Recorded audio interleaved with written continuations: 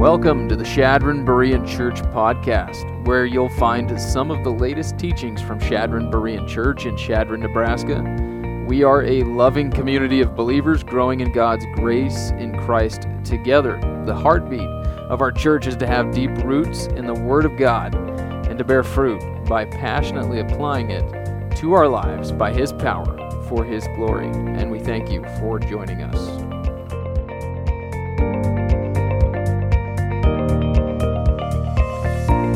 Like a good story, don't we? I do. I hope you do. We tell stories. We read stories of years at Caesarea Maritima out on the coast northwest of Jerusalem. And today we're actually going to read his fifth hearing. Can you believe we've been through 4 already? This is Paul's fifth hearing, and he's going to share the gospel by sharing his own story and how that gospel changed his own life. And so This is going to be in a kind of a climax in the book of Acts. This is his last and longest discourse. And just as you read through it, you're going to be reminded of some of his past hearings and defenses that he's given. It's kind of a combination or a summation of his life and ministry and all the previous hearings and his testimony throughout Acts. So it's a really neat discourse that we have before us today, and an important one. So first thing we're going to look at is Paul's hearing before Agrippa. We're just going to read the last few verses of chapter 25, verse 23 through 27. It says, "So on the next day when Agrippa and Bernice came amid great pomp and entered the auditorium, accompanied by the commanders and the prominent men of the city, at the command of Festus, Paul was brought before them. And Festus said, 'King Agrippa, and all you gentlemen present with us, you see this man about whom all the people of the Jews appealed to me, both in Jerusalem and here, shouting that he ought not to live any longer. But I found that he had committed nothing deserving death, and since he himself appealed to the emperor, I decided to send him. And yet I have nothing definite about him to write to my Lord. Therefore I've brought him before you all, and especially before you, King Agrippa, so that after the investigation has taken place, I may have something to write. For it seems absurd to me, in sending a prisoner, not to indicate the charges against him as well.'" So, with Paul having appealed to Caesar like we saw last week, and we were kind of introduced to these characters, Agrippa and Bernice, it's now necessary for Festus, this new governor, to develop a detailed report for Caesar.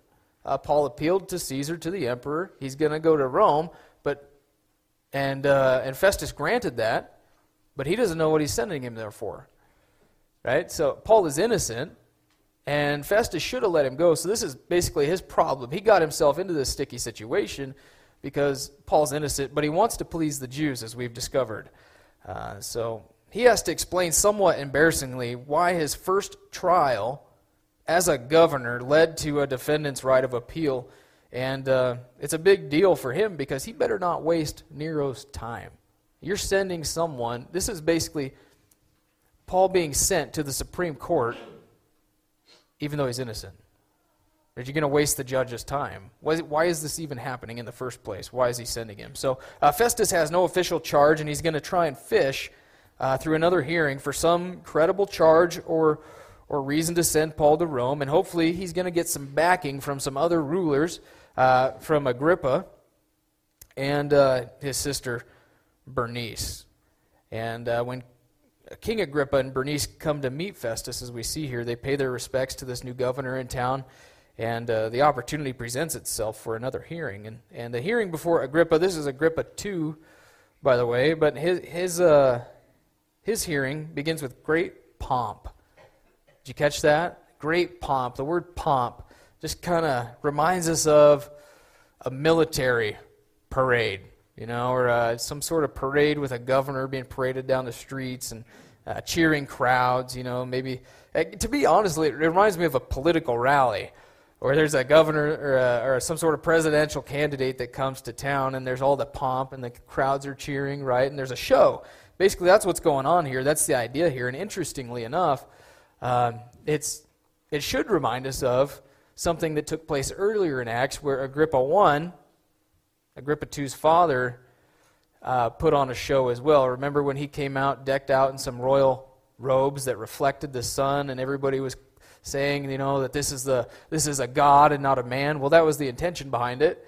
And Agrippa I, his dad, in Caesarea 15 years ago, was struck down by God. He was eaten by worms for failing to give glory to God.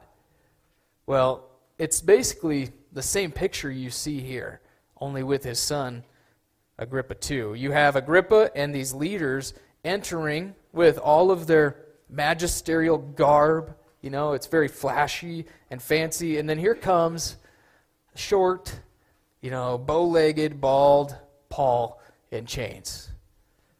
And basically, he's standing before these leaders in great pomp, right? So it's just quite the picture. At least that's how one early witness of Paul described him: short, bald, and bow-legged. Not much impressive about him. But let's keep reading on, verses 1 through 11. Now Agrippa said to Paul, "You are permitted to speak for yourself." Then Paul stretched out his hand and proceeded to make a defense.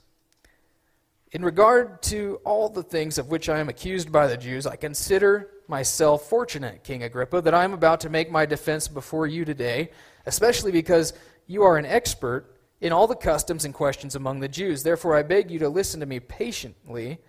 So then all the Jews know my manner of life from my youth up, which from the beginning was spent among my own nation and at Jerusalem, since they have known about me for a long time, if they are willing to testify that I lived as a Pharisee according to the strictest sect of our religion. And now I am standing trial for the hope of the promise made by God to our fathers, the promise to which our 12 tribes hope to attain as they earnestly serve God night and day. And for this hope, O king, I am being accused by the Jews. Why is it considered incredible among you people if God does raise the dead? So then I thought to myself that I had to do many things hostile to the name of Jesus of Nazareth. And this is just what I did in Jerusalem. Not only did I lock up many of the saints in prison, having received authority from the chief priests, but also when they were being put to death, I cast my vote against them. And as I punished them often in all the synagogues, I tried to force them to blaspheme, and being furiously enraged at them, I kept pursuing them even to foreign cities.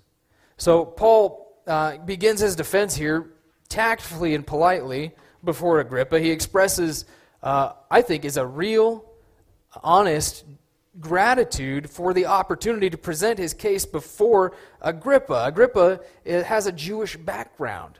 So he's familiar with Old Testament prophecy. He's familiar with the Jews and their customs. I mean, he has jurisdiction over Jerusalem at this time. He's well acquainted with Jewish beliefs. And so Paul really does look forward to sharing the gospel with someone who already has a foundation in Jewish beliefs, in Judaism. And so it's a wonderful opportunity for Paul to share the gospel. And so this kind of led me to a principle this week that I think we see come out of these chapters with Paul on trial, and it's Paul's positive attitude in the face of opposition. He has a positive attitude. I mean, even when his life is on the line, even when he's 2 years spent in limbo in this prison, like not knowing what's going to happen to him necessarily, he isn't some fear-stricken or self-defensive man. He's not begging to get out of jail. I mean, I probably would be. I would be very self-defensive. I didn't do anything wrong. I would make it all about me.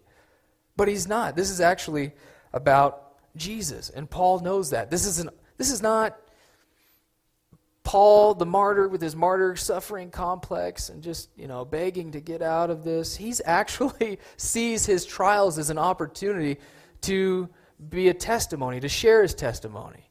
And he sees the opposition here as an opportunity. And I find that really helpful today with where we're at as a country. We need to see these doors, how how as the culture grows increasingly dark and hostile to Christianity, we need to remember this is an opportunity to be a witness. This is an opportunity to stand out, to be a light. I mean, never more clearly, in our lifetime has the darkness and the light been so evident, right? So it's an opportunity. One man said, the doors of opportunity hang on the hinges of opposition. So be encouraged. We get to have an opportunity to witness for Jesus in our culture, and we get to see God's faithfulness. But anyway, after a polite introduction, he begins a brief defense of the Christian faith and of his own life and ministry and how he started out as a Pharisee. He begins his story by talking about who he was before Christ. He was a Pharisee, and a Pharisee was the most conservative, orthodox group within Judaism. You know, he knew God's law well. He vigorously defended it. Paul says in Philippians he was a Pharisee. He was a Hebrew of Hebrews. I mean, he kept the law to a T. And he was blameless before the law. He was zealous for the law. And he makes the point here in verses 4 through 7 that everybody knows this about him. Now, Paul's not, a small-town pastor. He's a very high-profile guy. Everybody knows the Apostle Paul. That's why there's great pomp here today. People want to hear Paul. It's almost like they're treating him as an entertainment piece. Okay? He's a high-profile citizen. Everybody knows his background, but that's going to come into play later in his defense. But also notice how Paul identifies with ethnic Israel and Judaism in general, the Jewish belief system, the Old Testament, Judaism. But just like in his defense in Jerusalem, he identifies with Israel with the use of the word our. Did you catch that? Our faith. Our fathers, our 12 tribes. He says, my own nation. It's important to identify with those you're trying to reach. I think that's one thing that Paul is doing, but there's another thing he's doing, and it's that he's demonstrating, more importantly, that Christianity is not a religious sect, like Tertullus claimed that it was a couple of weeks ago. It's not a new religious sect. It's not a new belief system, and like the chief priests were accusing Christianity of. It actually comes from within the fold of Judaism as the hope of the Jews. I mean, Christianity is an extension of or fulfillment of the hope that the Jews have been promised all along. It goes back to the Jewish fathers, back to Abraham, right? That Abraham would have a descendant, Christ, right, who was going to be a blessing to the nations, not just Israel. And so he's making the case that he's not betraying the Jews. He is a faithful Jew. He's more faithful than the chief priest because he's actually responded to God's progressive revelation in Christ. And so he understands Jesus is the fulfillment of the Jewish hope of the resurrection. He actually says he has the audacity to believe that Creator God has the power to raise the dead. He says, why is it considered incredible among you people if God raises the dead? I mean, if he created everything, can't he raise the dead? Right? I mean, so that's his mindset. Paul, though he wasn't always this way, he wasn't always a believer in Christ. Before Christ, he explains how he was no different. He thought that God actually wanted him to persecute Christians and try to get them to blaspheme Christ and renounce Christ. And in fact, it was the chief priests, he said, that he received authority from, a commission from, to actually leave Jerusalem and go to Damascus, go to foreign cities, and persecute Christians. So he wasn't just persecuting Christians. He was so zealous for the law and for Judaism that he actually went elsewhere. He went to different cities to persecute Christians. But that's, on his way to Damascus, that's where his story took a dramatic turn. Verse 12 through 18. While so engaged as I was, journeying to Damascus with the authority and commission of the chief priests, at midday, right, at lunchtime, when the sun is high, O king, I saw on the way a light from heaven brighter than the sun, shining all around me and those who were journeying with me.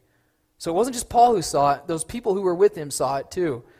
And when we had all fallen to the ground, I heard a voice saying to me in the Hebrew dialect, in the Hebrew language, Saul, Saul, why are you persecuting me? It is hard for you to kick against the goads. And I said, who are you, Lord? And the Lord said, I am Jesus, whom you are persecuting. But get up and stand on your feet. For this purpose I have appeared to you, to appoint you a minister and a witness, not only to the things which you have seen, but also to the things in which I will appear to you, rescuing you from the Jewish people and from the Gentiles to whom I am sending you, to open their eyes, so that they may turn from darkness to light, and from the dominion of Satan to God, that they may receive, get this, forgiveness of sins and an inheritance among those who have been sanctified by faith in me. So Paul shares his story. He's just sharing his stories. He's talked about him before Christ. Now he's talking about how he got saved. It's his testimony. It's Paul's Damascus Road experience that we've talked about. This is the third time, I think, in the book of Acts that he's shared this testimony about how he got saved. And it's where Jesus stopped him and the horse he was on cold in their tracks. I imagine he was on a horse and he was thrown to the ground, and when the Shekinah glory of God shone around him. And it seems that while Paul was en route to Damascus to persecute Christians, that Paul knew in his heart, he knew in his conscience, that what he was doing was wrong. And I say that because of what Jesus said to him. It's hard for you to kick against the goads. Right? So he's in his heart, he knew he was kind of rebelling against God and what God was trying to convince him of the truth that Jesus is the Christ, but he's still doing it anyway. And so I think Paul is wrestling with God and whether this whole Christianity thing is true or not. And I think the main stimulus for this prick in his conscience was Stephen. Remember Stephen? I think it was Acts chapter 7, the first Christian martyr. Saul, back then was his name, right? He went by the name Saul. Now it's Paul. But he was holding the coats of the people who were stoning Stephen, and Stephen gave a great defense of Christianity and the faith, and he shared the gospel. And Stephen was even, his face, it said, it shone like an angel on that day. And he could see into heaven. He could see Jesus standing at the right hand of the throne of God. And so I think Paul witnessed Stephen's death, and it was still bothering him because Stephen was a faithful witness. And now God's going to take this great antagonist of Christianity, and he's going to take him, he's going to make him the greatest protagonist. Paul's going to go from antagonist to protagonist. So, goads, what were goads? Goads were sharp, pointed sticks that were used to drive livestock that might be pulling a plow or a cart or something. If an animal or an ox didn't want to move forward, and instead they wanted to kick back or something like that, or they just wanted to stop, the goad would prod them into obedience. And it would prod them into obeying their shepherd the hard way, right? So to kick against the goads would only make things more painful for the animal. It would drive the goad into their flesh. And the Greeks picked up on this. They would use it as an agricultural metaphor to convey the idea of a person fighting against the gods.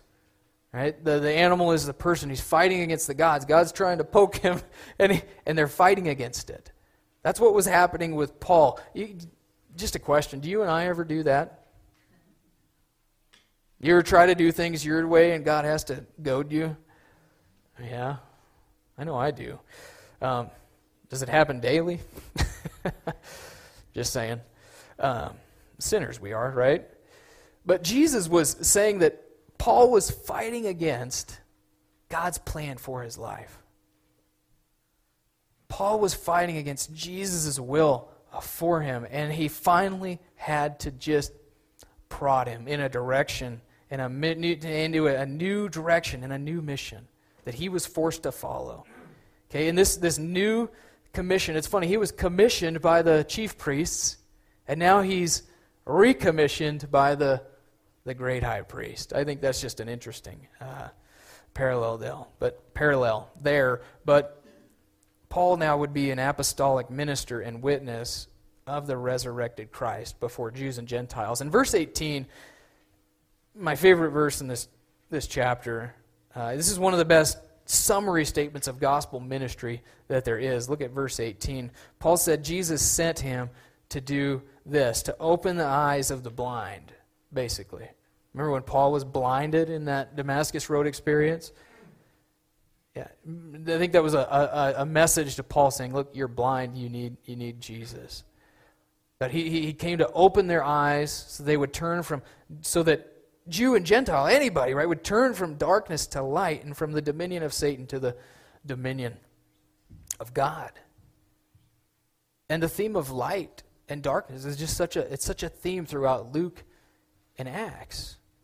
I mean, it's Old Testament prophecy, that's why it's a theme, but it keeps coming up that Jesus was going to be a light to the Gentiles. And what we've found is that, to the Israel too, but what we've discovered is that as the gospel is proclaimed, who is continually being more and more blinded? It's the Jews, right? And actually the Acts is going to end on that note too, that the Jews are suffering blindness. But he's going to quote Isaiah, and we'll get there. But through ministry, by God's Spirit and grace, right? This isn't just us on our own opening people's eyes. It's ministry. When we minister to people, we share the gospel, we share the Word of God. By God's grace and by God's Spirit, we want to help open people's eyes to see Jesus for who He really is. That He is God. And that His death on the cross wasn't an accident, but that's actually God's fulfillment. That was God's plan for Him to come and to die for our sins, and that through faith in Him we can be born again. When we come to faith in Christ, right, we go from being blind, we have our eyes open, the veil is lifted, and we're born again spiritually by the regenerating work of the Holy Spirit, and God's Spirit seals us as God's children, as God's own possession. And that's why it says we're transferred from the kingdom of Satan to the kingdom of God, right? We become children of God, heirs of God, and heirs of an eternal inheritance. And so we're thus transferred from one kingdom to another, and so we're sanctified, it says, set apart for God. Paul says we also receive forgiveness of sins and an inheritance. Forgiveness of sins? That is what it is, right? Your sins are forgiven. Is that not good news?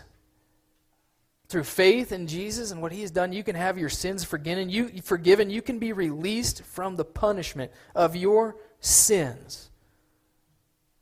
By the holy judge of the universe, He can say to those of us who are in Christ that our sins are paid for on the cross. Paid in full. It's a pretty amazing thing, isn't it? You can have a perfect position before God. Romans 8:1.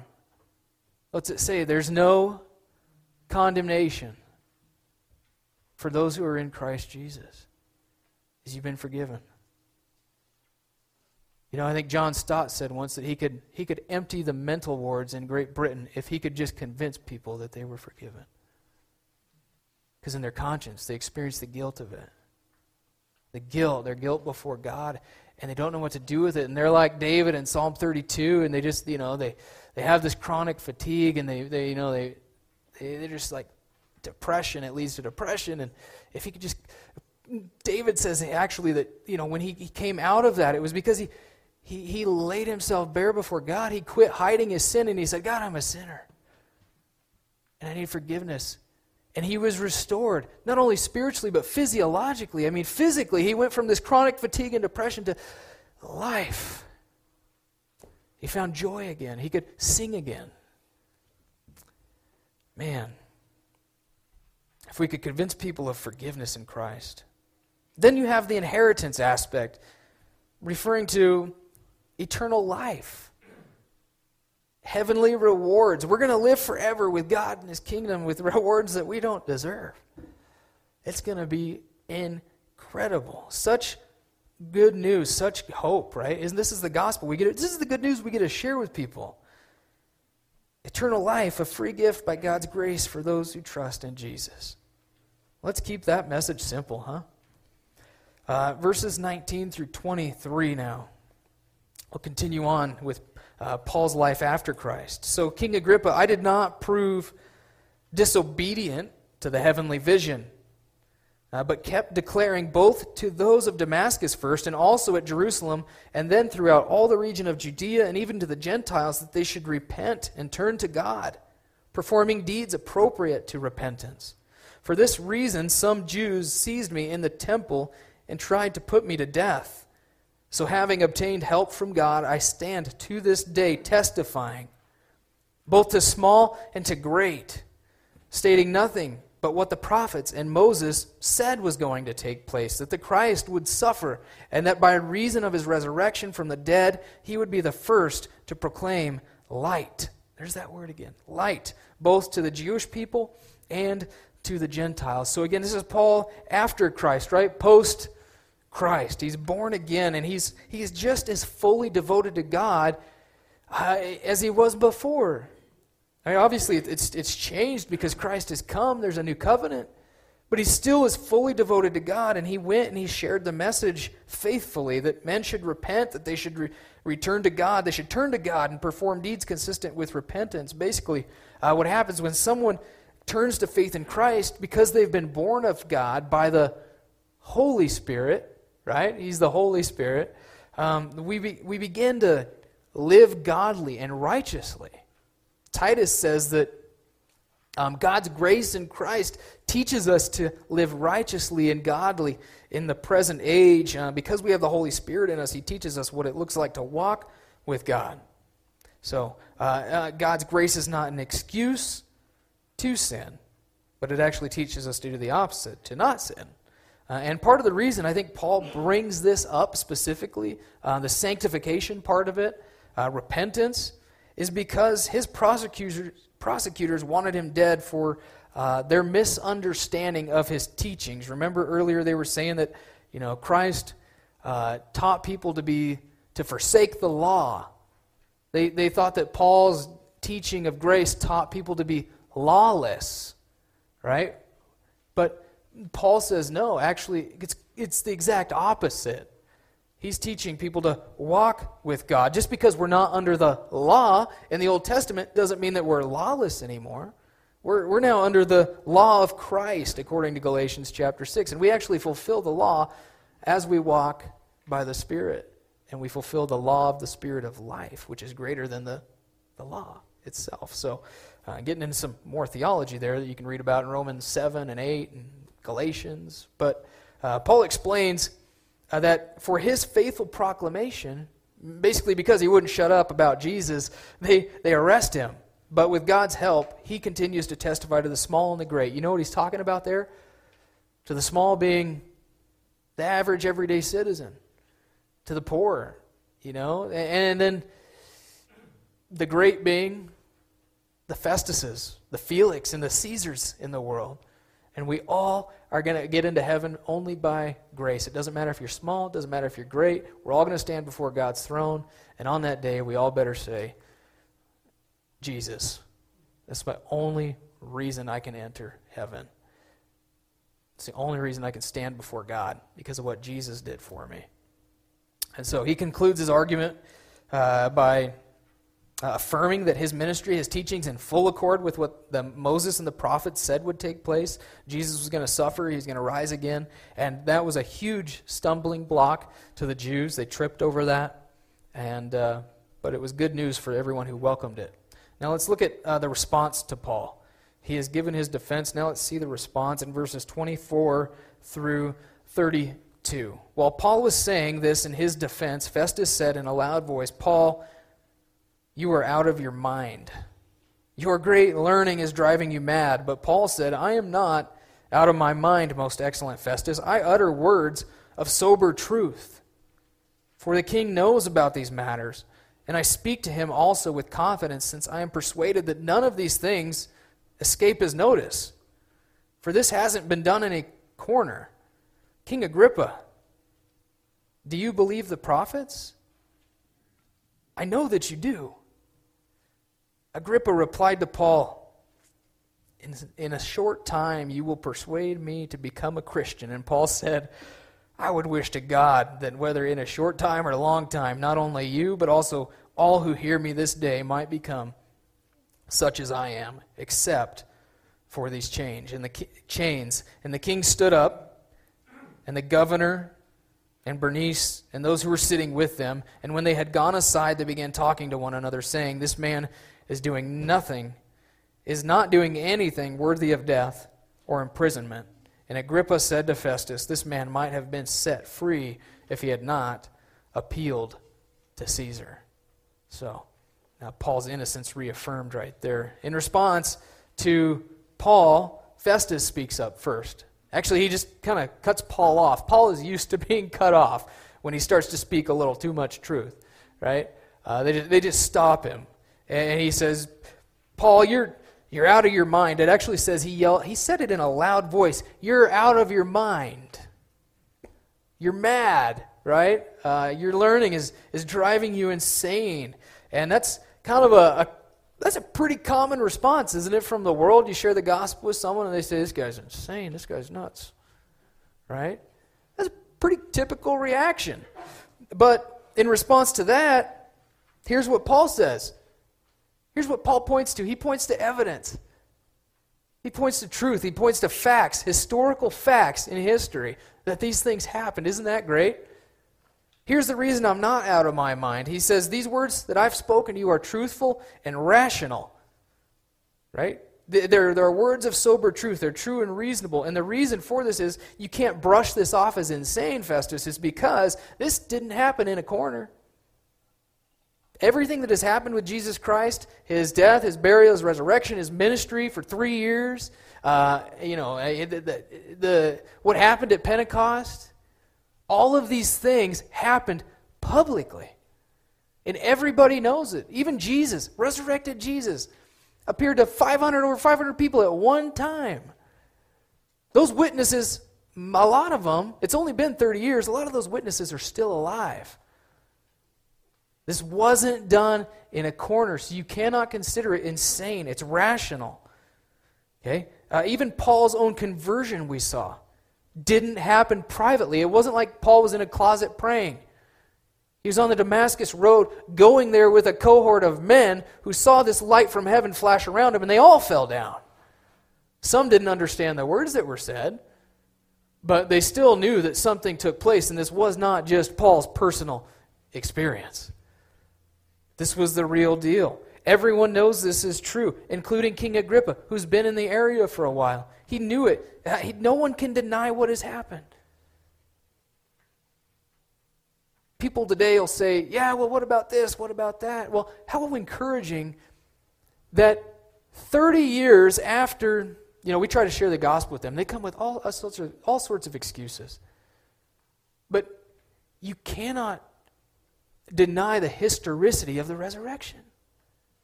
You can't do it. Not even these leaders, these great men 30 years after the resurrection could deny that it happened.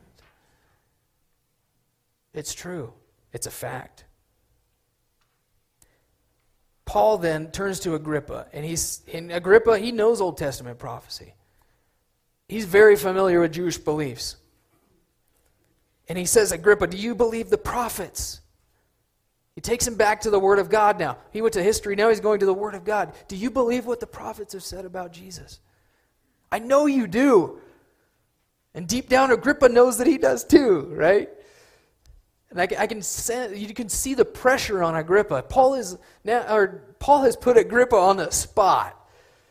And he has to make a decision. Do you believe in Jesus or not? All the evidence is there, Agrippa. And Agrippa, if he responds positively or negatively, he's in trouble with somebody. Right? Rome or the Jews or whoever. And so what does Agrippa do? Does he say, I believe? He falls on his knees and he surrenders his life to the Lord. Does he do that? His conscience, his conscience is convicting him. What does he do? He's a good politician, so he doesn't even answer. He doesn't even respond to the question. He avoids the question. He literally stands up and he ends the hearing. That's basically what he does. He says, you're not going to convince me in that short a time. And I know the Spirit of God was working on that man. But isn't that what we do? Isn't that what a lot of people do? They just procrastinate. Well, I just need to hear a little bit more. Someday I'll believe. Someday I'll, on my deathbed, I'll give my life to the Lord. What if you never make it to your deathbed? Saw a video this week. 28-year-old girl working out in the gym. Dropped dead. Aneurysm? I don't know. Don't procrastinate. Anyway, Agrippa ends by saying that Paul's innocent.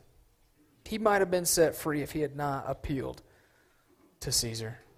So it's unnecessary for Paul to go to Rome, but we're going to go there with him in January, hopefully. Lord willing. Next week, I plan to revisit our theme for the year, Trust More, Fear Less, one last time. And then we'll have a Christmas sermon. And then in January, we'll resume our study of the book of Acts. We only have a couple more chapters.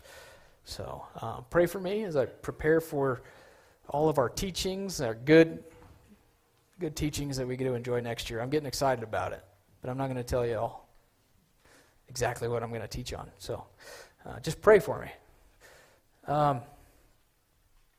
In application, if you've ever shared the gospel with people, you've experienced these reactions. You've got some people who believe, and it's just such great joy. They turn from light to darkness. God gives them new life. It's amazing. But most people aren't like that, are they? Most people are like Festus and Agrippa. They either think you're crazy, or they're kind of curious and they're struck by it, but they just don't fully embrace Jesus. They just don't do it. And because of these responses, I think we tend to second guess ourselves. We tend to complicate things. What if I'd said this different or that different? And I'm encouraged by what Jesus said to Paul back in Jerusalem. Look, you did a great job. You testified about me. He might have not have thought he did a good job, but Jesus said he did. You testify. Don't complicate it. Be encouraged by Paul's experience, that Paul experienced everything we do, all the same responses we do. And then the big application for today is to share your story of God's grace. That's what Paul did. Share your story of God's grace. Share your testimony with someone. Right? Share with others how God took you from darkness to light. Like Paul, sharing your personal story. It was the personal element in his gospel presentation that made this gospel presentation so powerful. It was that personal element. And sharing your testimony is one of the most powerful ways that you can help others come to know Jesus. Some of you guys might need to put your testimony on paper for the first time if you never have. And you can take a hint from Paul here and just, if you want to know, I don't know how to share my testimony. I don't even know where to start. Well, all Paul did was he shared about who he was before Christ, how he was converted to Christ, and then what life was like after Christ. I think that's a good place to start and keep it simple. But always keep a focus on God's grace, too. 1 Peter 3:15 says, always be prepared to give an answer to everyone who asks you to give a reason for the hope that is in you. You guys have hope this morning? You have hope of forgiveness, hope of eternal life, hope of an inheritance with God on a new heaven and new earth someday? I hope you do. I hope you do. Real briefly, I want to share a little bit of my testimony with you. It's been a long time since I've shared my testimony with you. 4 years, actually. Almost. Exactly. When I first got here, I shared my testimony with you, but we have a lot of new faces, and I thought I could do a little bit of that today. I'll remind you that I was a good little Catholic boy growing up. I grew up in church. I was a fairly religious young boy. I was the kid who always had his room, kept his room clean, and always, I was so afraid of getting in trouble. I hated the guilty conscience thing. I always wanted to do what was right. I wanted to be a good person. I wanted to do the best I could. And not saying I never got in trouble, but when I was a kid, I remember laying in bed, I remember praying hard. And I remember doing my best to do whatever I was told to do, by my parents or my instructors or the church officials, whoever it was. And always wanted to do what was right, but whether I did or not is one thing, but I never remember hearing, growing up, a clear gospel presentation. That salvation was by grace through faith in Christ. Now, I might have heard it somewhere, but I don't remember that at all. And so as a kid, I was always stuck on this religious treadmill because I was a people pleaser. I was a very moral young boy. I've always thought there's something special about that kid, She didn't talk like that, but, I was a pretty good kid, according to the people around me. And I guess it threw me on a religious treadmill. And the way I remember thinking of the way that you get to heaven was Jesus died for the sins of the world. So he basically opened up the door to heaven, and now I had to work my way through it. Does that make sense? So Jesus unlocked the door to heaven, but I had to open it by doing religious things.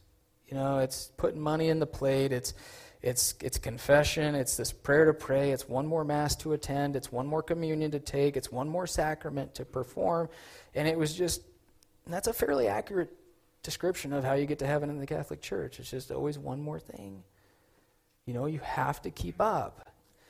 And by the time I was in high school, I just didn't want anything to do with it anymore. My heart started to move away from all that in middle school. My heart and mind moved away from all that, whatever I thought Christianity was, and I hopped on a secular train, and I became very suspicious and critical of any religion. I basically went from being a legalist to being lawless. I just went the opposite extreme, and I did whatever would make me happy. I just began to live life my way. They call that today living your truth, right? Doing whatever makes you feel good. And I can tell looking back that it was so funny. Looking back, I can tell how I was searching for identity and meaning and purpose in everything that I tried. I tried a lot of different things. I tried different peer groups, like the skaters, the jocks, the hicks. I tried a lot of different things. And I can look back and see that I was searching for purpose. I was searching for identity. I was searching for acceptance and significance and security somewhere. And it's kind of heartbreaking to look back on that. And I guess by the time I graduated high school, I pretty much found most of my happiness in relationships, not doing things God's way. And then alcohol as well. I was actually voted the biggest alcoholic in my graduating class, and I got a nice little plaque for it. I remember, I haven't shared this with you guys, but actually, we were driving down the street one day, me and my friends, and it was at night. But I took a beer bottle and I pegged what I thought was a church's mailbox with it. And basically what I did was just peg the church mailbox that I thought that God was going to use to save me. And I remember my buddy in the front seat said, "Dude, that was a church's mailbox." He's a Christian kind of guy. And I said, "I don't care." And you know what was going on in my heart? Like, dude, I just dinged a church's mailbox. And in my heart, I said, "I don't care." Out loud, I said, "I don't care." But you know what was going on in my heart? In my heart, it was like, I'm a guilty sinner. And I was kicking against the goads then. The goats, whatever you want to call them. Well, it wasn't long before I found myself on my knees in my college apartment. I'd moved to Lincoln, Nebraska, and I was going to school for something I really didn't want to go to school for. I realized that 1 month into college. had a broken relationship. And I found myself climbing out of bed in the middle of the night and getting on my knees. And I literally said, God, I don't even know if you're real. I said, but if you are, you have to show me who you are, because what I'm doing isn't working. I didn't know if I was going to become a Muslim or a Mormon or a Christian or what, or some sort of New Ager. I didn't know who God was. But within a few days from that big moment in my life, I moved back home and I started farming again, which is what I should have done anyway. But anyway, God began to place genuine Christians in my life, like almost immediately. I move home and God starts to put Christians, real ones, who lived out their faith in my life. And one of them was a Christian coworker. And his name was Josh. And he's sitting there on lunch break at the desk, and he's just got this book in his hand, and it's called Creation versus Evolution. It's got dinosaurs and stuff on the front. And so I'm thinking, kind of want to read that. So I started talking to him about it a little bit, and he says, I'll let you read it when I'm done. And anyway, I get it from him, and I take it home, and I'm reading it. And I'm reading it while I'm sitting in my deer blind hunting. I was getting into archery then, and so I devoured that book, and I remember thinking after reading that book, I am way too complex to be an accident. There has to be a creator. I mean, the guy was talking about your hand, and how you can move your hand, and how you don't even have to think of it. I'm moving my hand. I don't even have to try. I just do it, right? It's instantaneous. The synapse response, whatever. And then the eyeball. How the eyeball just, and how it made Darwin cold when he thought about the eyeball. And so after that I thought, if I'm created, then there must be a God who loves me. Or else why would he create me? Why would God create me if he didn't love me and want a relationship with me? After that, I went to taxidermy school in the fall after the farming. And it was a 3-month taxidermy school. My instructor, Jerry, he was just a outstanding individual, Christian gentleman, and a very amazing witness for Christ in that school.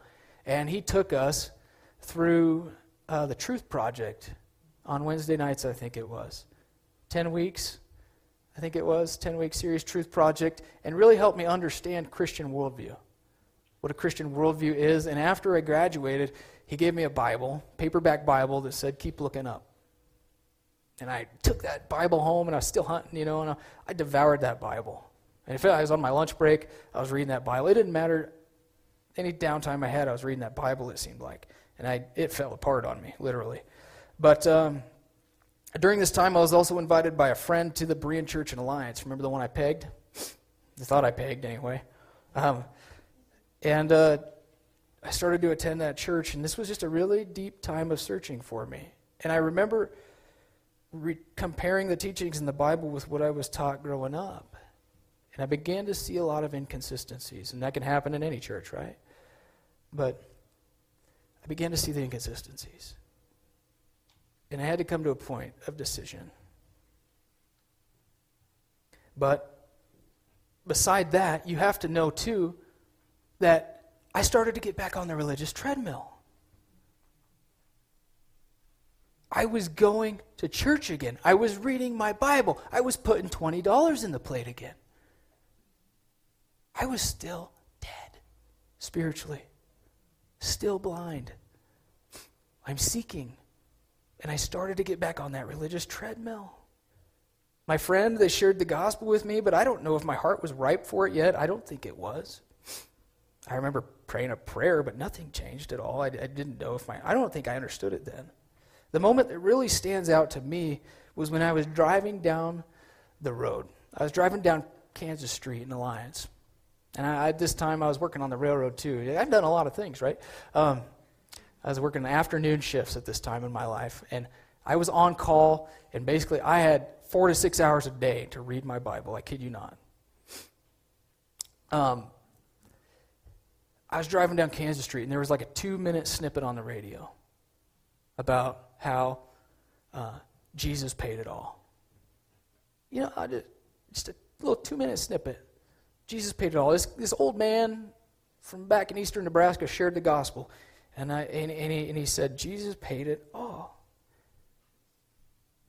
And I just went, that makes sense. It was like the light came on. I was like, yes, that makes sense. He died for me because I couldn't be good enough. And it was at that moment I think I got off the religious treadmill.